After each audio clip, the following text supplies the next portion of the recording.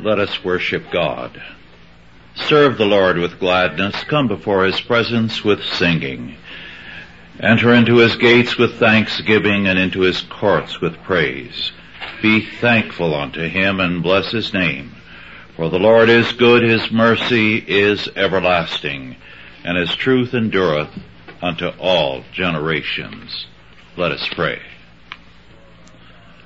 O Lord our God, we thank Thee that Thy truth is the same, yesterday, today, and forever, that Thou art the Eternal One. We thank Thee, our Father, that in the midst of a crooked and perverse generation, Thy word endures. Thy truth shall prevail. And Jesus Christ our Lord shall indeed be King of kings and Lord of lords. Make us faithful in His service. Make us strong and zealous for Thy kingdom, and make us joyful in Thy victory. In Christ's name, Amen. Our scripture lesson is from Exodus 14, verses 1 through 4.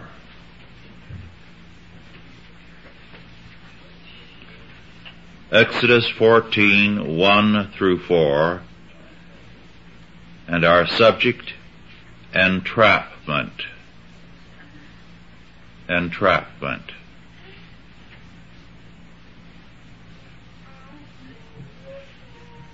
And the Lord spake unto Moses, saying, Speak unto the children of Israel, that they turn and encamp before Pi-hahiroth, between Migdol and the sea, over against Baal-zephon. Before it shall ye encamp by the sea. For Pharaoh will say of the children of Israel, They are entangled in the land. The wilderness hath shut them in. And I will harden Pharaoh's heart, that he shall follow after them. And I will be honored upon Pharaoh and upon all his host, that the Egyptians may know that I am the Lord. And they did so. As we have seen, God's particularity is offensive to the modern mind. When the modern mind is confronted by the miraculous in Scripture and its particularity, the modern thinker rejects everything which is not naturalistic and equalitarian. The world of the university and of scholarship, of necessity, limits the areas of study. It says, we will call this area history, and this area social institutions, and this area geography, and so on. But by delimiting things, it often falsifies things. The specialist in Old Testament will not look at things in New Testament, and vice versa. The various strands of thought which culminated in the French Revolution had a profound influence in more than political theory. They also affected biblical scholarship. The premise of the French Revolution, its slogan, was liberty, fraternity, and equality. This belief covered every area of life and thought. So when you're talking about the French Revolution, you cannot limit yourself to history. You have to go over into biblical scholarship and a great many other fields. You have to go into the area of the family, because the equalitarian impulse immediately came into the family. Children's rights, which is widely promulgated today, is an aspect of this liberty, fraternity, equality motif. The meaning of liberty for the French Revolution was essentially liberty from God, from Christ, from the church. Well, it is very easy to document the fact that the revolution very severely diminished freedom. It increased repression. It increased on a massive basis the murder, the execution of anyone who disagreed with the revolution. It turned France into a prison, as has revolution done to one country after another. The leaders, however, believed then, as revolutionary leaders do today, that true freedom means release from the bondage of Christianity. Two Jacobins, de Herbois and Fouché, together with a commission created by the revolution, issued an edict which Otto Scott describes in his book on Robespierre, which declared, "All is permitted those who act in the revolutionary direction." If you are for the revolution, there are no bounds to what you do. This meant that freedom became the exclusive possession then and since of those in power in revolutions, who were thereby permitted to do as they pleased because what they did was right. Fraternity meant wiping out all distinctions and compelling fraternization. After the French Revolution, a day of reconciliation, July 14, Bastille Day, was proclaimed. People had to love one another and to see that there were no differences between men. Otto Scott points out that the revolution decreed there could be nothing that set one person above another. So all titles of nobility were immediately abolished. But the revolutionary leaders had university degrees and they refused to abolish those. All they did was to abolish any mark of distinction of anyone who was superior to them in status. Equality meant that all men other than the revolution and its leaders were equal, and none dare think otherwise. Property, money, and all other evidences of inequality on the part of some had to go. You were killed simply if you were better in any area than the revolutionary leaders. The revolutionary thinking which developed in the 19th century pursued these goals. Not surprisingly, some such thinkers saw the future ideal society as an anthill or beehive society. More than one group took the anthill, and especially the beehive, as their symbol. It became the vision of the perfect society.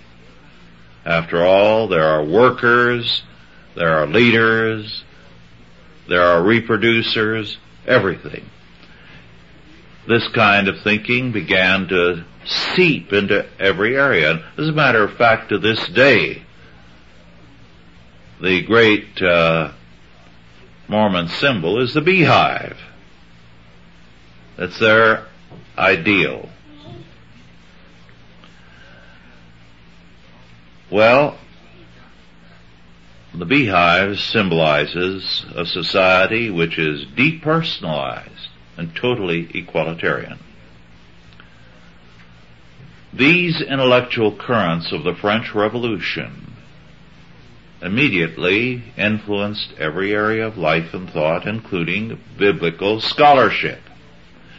The supernatural in the Bible was immediately ruled out of order. Impossible, because it was not something accessible to all men equally. So it was called mythical. There could be no particularity in the ways of God. You probably all remember the Death of God school, which began in the early 70s. They don't use the title anymore, but their thinking now underwrites a great many schools of philosophical thought. The interesting thing is that the Death of God school, as I pointed out before, never said there is no God. What they said is God is dead for us. We now will reorganize all society because God is dead for us, and we will totally rule out any concern of His, any law of His, any word from Him. So, the basic premise of modern thought has been precisely this. We will not consider any evidence as valid if it violates our premise of liberty, fraternity, equality.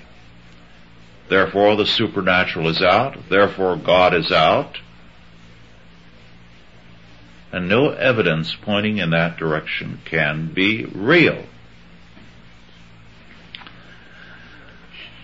In our century, of course, John Dewey developed this kind of premise and applied it to education.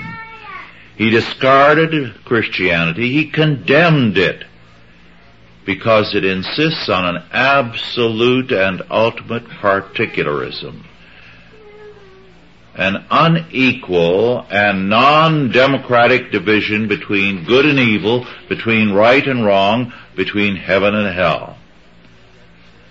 This he set forth in his little book, A Common Faith, his Yale lectures in 1933, which are still in print. God for Dewey had to be, and I quote, a union of ideal ends, unquote. Ideal ends set by man. In other words, only a God created by man could be real for Dewey. No true God could distinguish, he said, between saints and sinners, the sacred and the lost. Thus, very logically, Deweyism led to no failures in school, passing everyone, and no true report cards.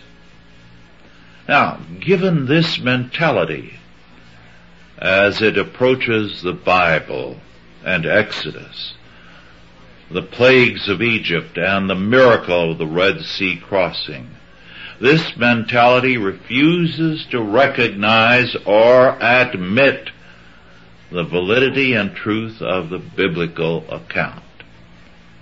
It will offer as intelligent all kinds of ridiculous things, like a sandstorm was the pillar of cloud, a volcano, the pillar of fire. Who ever heard of a moving volcano following people for 40 years?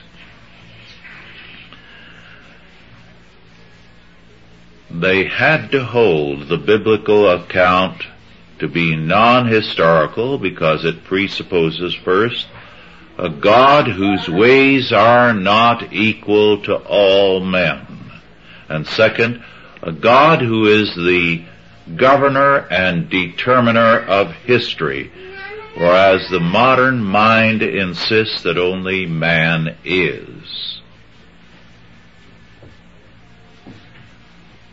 Yesterday,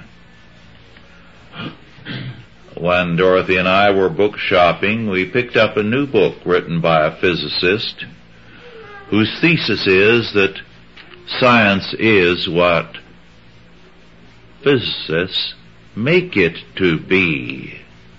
There is no reality until they say so. And they cited some umpires, one of whom said, "I call it as it is."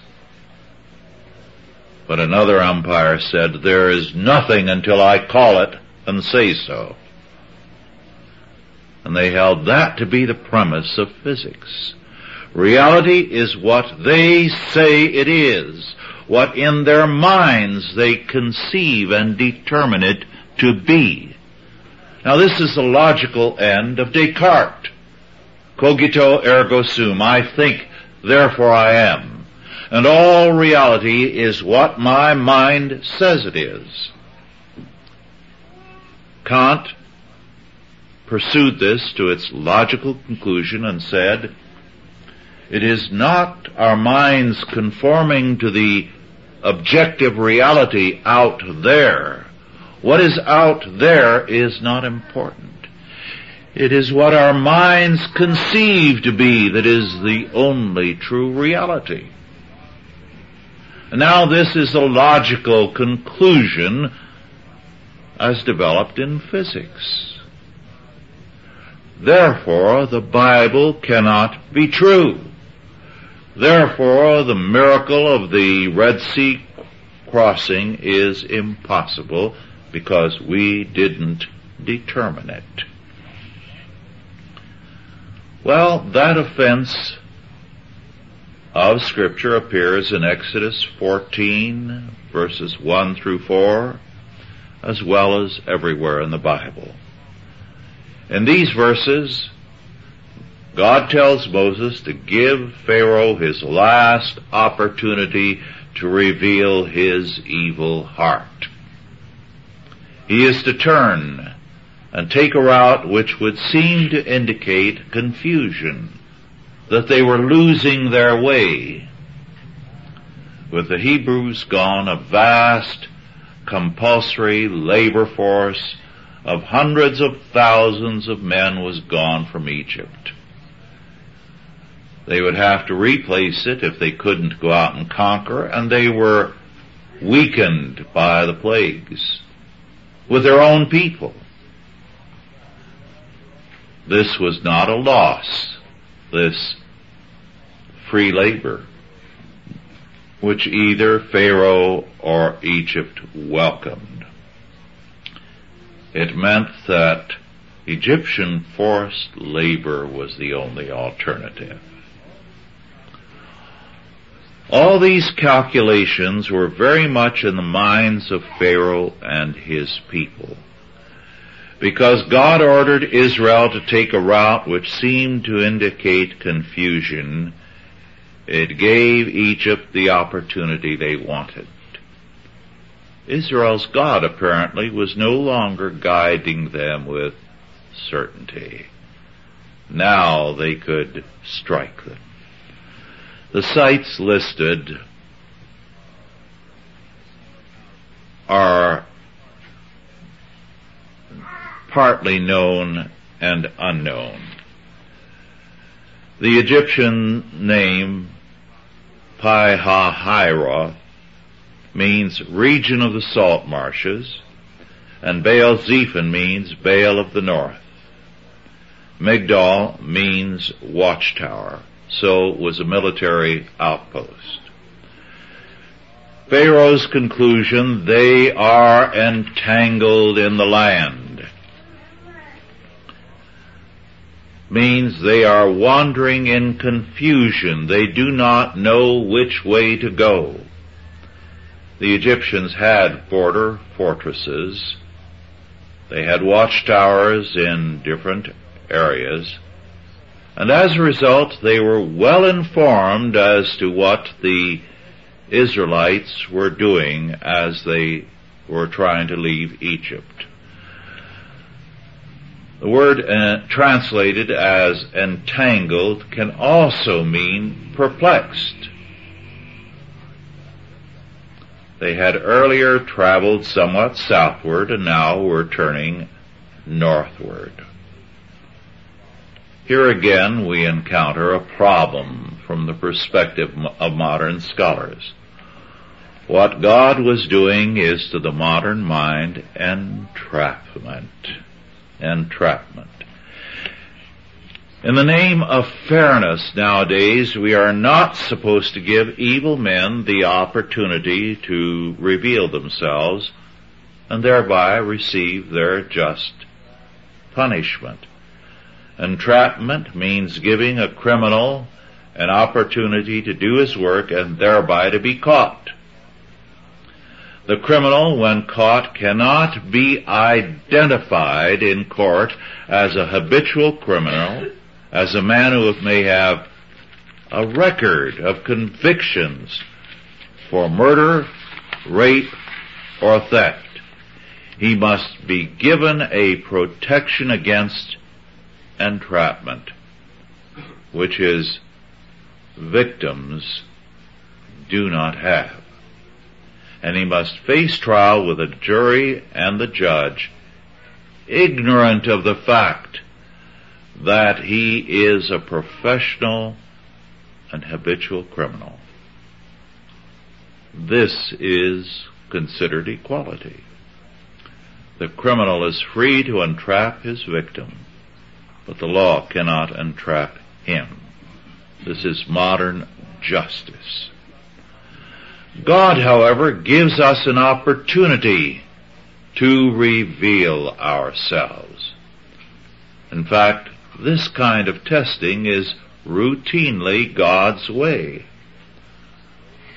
Often, the greater the responsibilities God plans to give to a man, the more rigorously he may test him, entrap him, humble him, and in various ways prepare him for his responsibilities. But this is resented by equalitarians.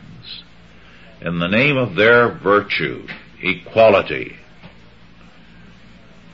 we see high school and university education increasingly promoted for all, and the results are destructive for both the school and the students. Education becomes a farce. We are actually seeing university graduates who cannot read. God's particularism is offensive to the modern mind for this reason. With the Enlightenment, the Magnificat of the Virgin Mary was banned by some royal courts for this very reason, and it is again out of favor. It's losing its place of importance in the church. Let's see what the Magnificat says. It is in Luke 1:46-55. And Mary said, My soul doth magnify the Lord, and my spirit hath rejoiced in God my Saviour.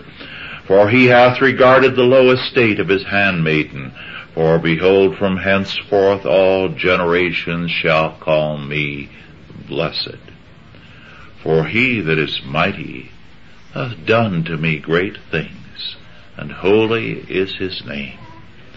And his mercy is on them that fear him from generation to generation.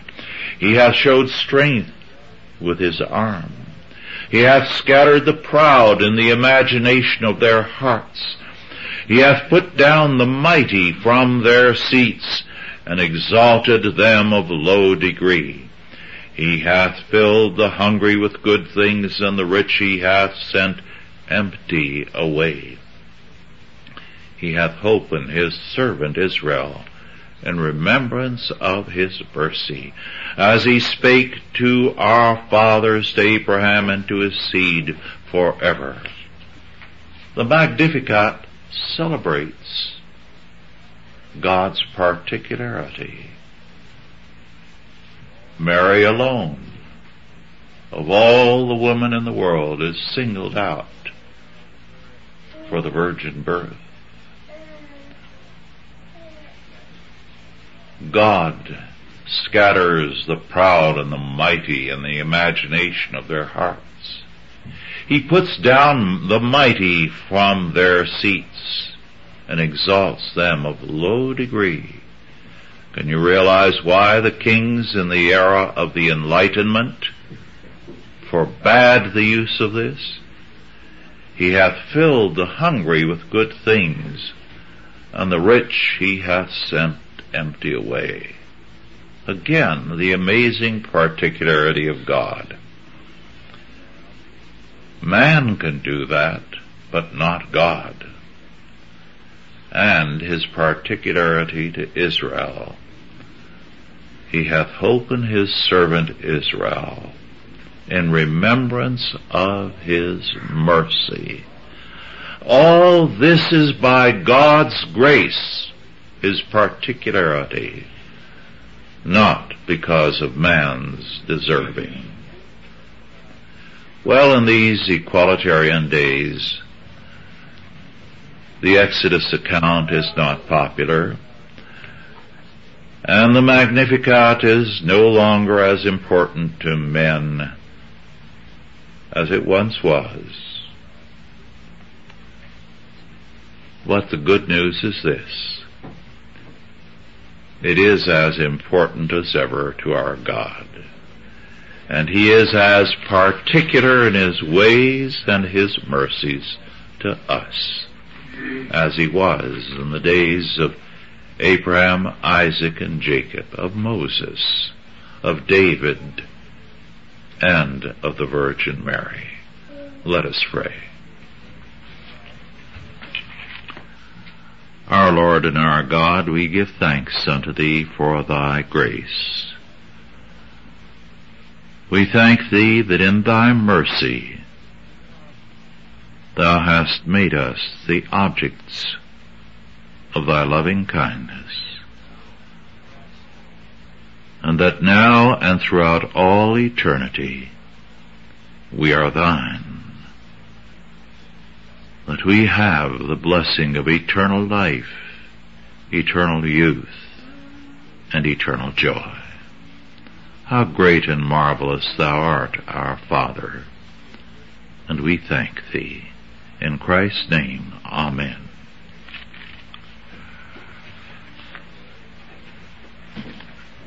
Are there any questions now about our lesson?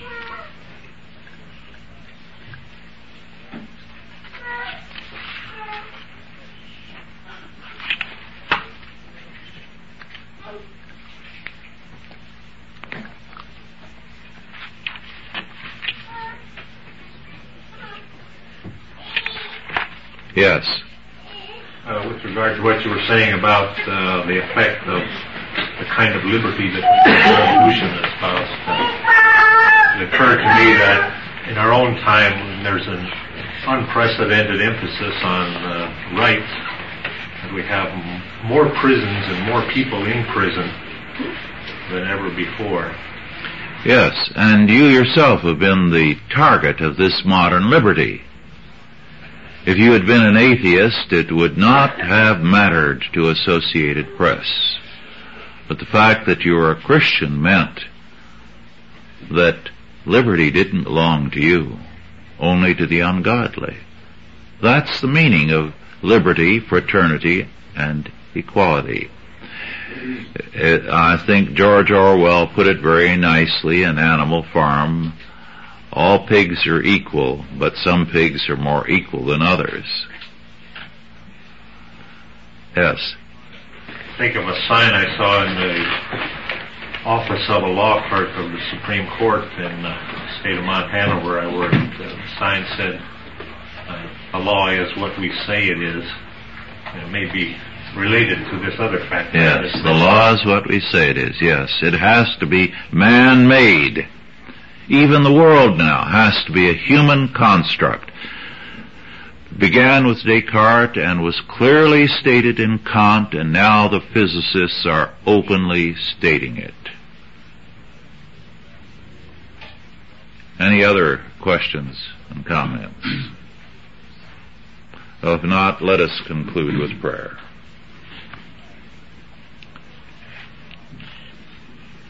Our Lord and our God, we thank thee that the world is not what man may say it is.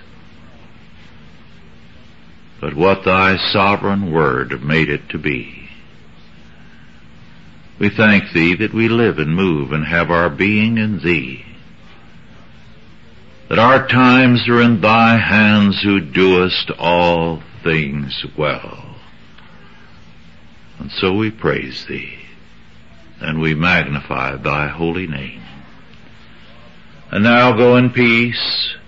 God the Father, God the Son, and God the Holy Ghost bless you and keep you, guide and protect you, this day and always. Amen.